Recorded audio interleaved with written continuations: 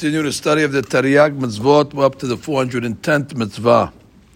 And this is the Mitzvah on Bedin to send murderers that kill Beshogeg unintentionally to the Ir Miklat, to the city of refuge. And included in this Mitzvah is the murderer himself must go to the city of refuge. It's the positive commandment in Parashat Mas'eh. Pasuk. Veshivu oto ha'eda il ir miklato vegomer veyashav sham ad mot haKohen HaGadol. So the Bedin sends him to the city of Miklat, and he remains there till the death of the Kohen Gadol. It's Perek Lamed He, Pasuk Chaf He. Furthermore, it says Ki be'ir miklato yeshev, that the murderer must remain in Miklat ad mot haKohen HaGadol. That's a few Pesukim later in Chaf Het. Now, the reason why the murderer must be exiled to a special city is because avon ritzicha hamur ad me'od. Obviously, a murder, ritzicha, is a very grave sin. Sha'oreg nefesh mezid, that if a person is a murderer and he killed somebody intentionally, afilu asa kol mitzvot, even if he's very religious outside of that. Eno nitzol menadin. Again, his good deeds cannot whitewash the grave crime. V'lachen ra'ui lemi sheharag afilu shogeg. Even if somebody did it unintentionally, mekevan shebat takala gedola kazu el yado, the fact that such a stumbling block came to him, even though it was unintentional, shiyitzta'er aleha, he's worthy to go through the pain and the atonement, sa'ar galut. And the rabbi talks about the pain of exile, sheshakul kim'at ketza'ar mita, which is almost like the pain of death itself. And the Rav gives us an insight why exile is so painful. Number one, shenifrad ha'adam me'ohavav, a person is separated from his friends and the people that he loves. Ume'eres molato, and he's separated from his city where he's born. And Veshochen kol hayom im zarim, and now he has to live with strangers that he doesn't know. So all that is a kapara and painful. Furthermore, the reason why he has to go to Ir Miklat is that the Torah gives him a benefit. So the Goel Adam, which is the avenger of the blood, will not be able to catch up with him and kill him, because really he didn't kill intentionally. So we want to save the guy. So by putting him in the Ir Miklat, he's actually in a city of refuge. Furthermore, the Torah is very, very pleasant in its ways, and we don't want the murderer to be living in the community where the family of the victim sees him all day and he's in his face, and they're going to be, burning. They might not kill him, but they're going to be burning all day long, and we're all upset. And v'chol darchei Torah na'im or no'am. The ways of the Torah are pleasant. So Torah took into consideration the family of the victim, and they don't want this guy to be in sight. So they put him out of sight, so he'll be out of mind. Some laws that apply to the Ir Miklat: a Rotzeach B'Shkaga only goes to Ir Miklat if the victim died at the time of the murder. But sometimes the guy dies a few days later, or something else happens.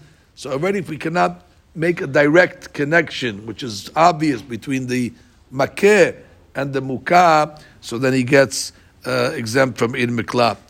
A child goes to galut for the murder of his father, God forbid, and a father goes to galut for the murder of his son, so long as he was not doing a mitzvah at the time. The Gemara says, for example, let's say he was teaching his son Torah, or he was teaching his son a trade, but this is a mitzvah. And in order to get him to pay attention, he hit him like they used to do in the olden days. They didn't intend to kill him. If he died as a result of the makkah while the father was involved in a mitzvah, the father is patur. A student that goes into galut, the rabbi must go with him.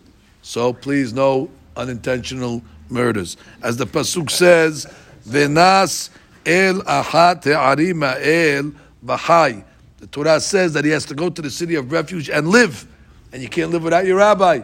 And the pasuk says, "HaChochma tehayet ba'aleha," that the wisdom of the Torah brings life, and therefore he needs a rabbi to teach him. So therefore, that's part of the process.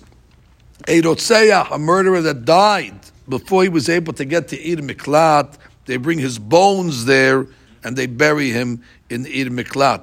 And then the Gemara in Makot goes through the various examples of what makes a person shogeg that is subject to Ir Miklat, and a shogeg that is not subject. The basic rule is, if it's a shogeg, it's unintentional, but it borderlines intentional, which means there is room to blame him, so then already he will be exempt from the galut. For example, they say, or the case would be derech aliyah patur megalut, which means when a person, let's say, is lifting something up and then it falls, so therefore, they, even though it's unintentional, they call that a shogeg karov le'ones. That's more close to unintentional, because when something's going up against gravity, you don't expect to go down. But if he was on the way down, that's already a shogeg, that's more karov le'mezid, and he would be hayab to go to galut in that case. Derech yirida hayab, derech aliyah patur. And there's another place where a person can get saved and serves like an Ir Miklat, or a temporary Ir Miklat, and that is the Mizbeach. When a Kohen Gadol is serving, at the time that he's serving, even though, let's say, he murdered B'Shogeg, if he runs to the Mizbeach and he starts doing Avodah, so we're not able to kill him, the Goel Adam cannot get him at that time. Again, it's not permanent.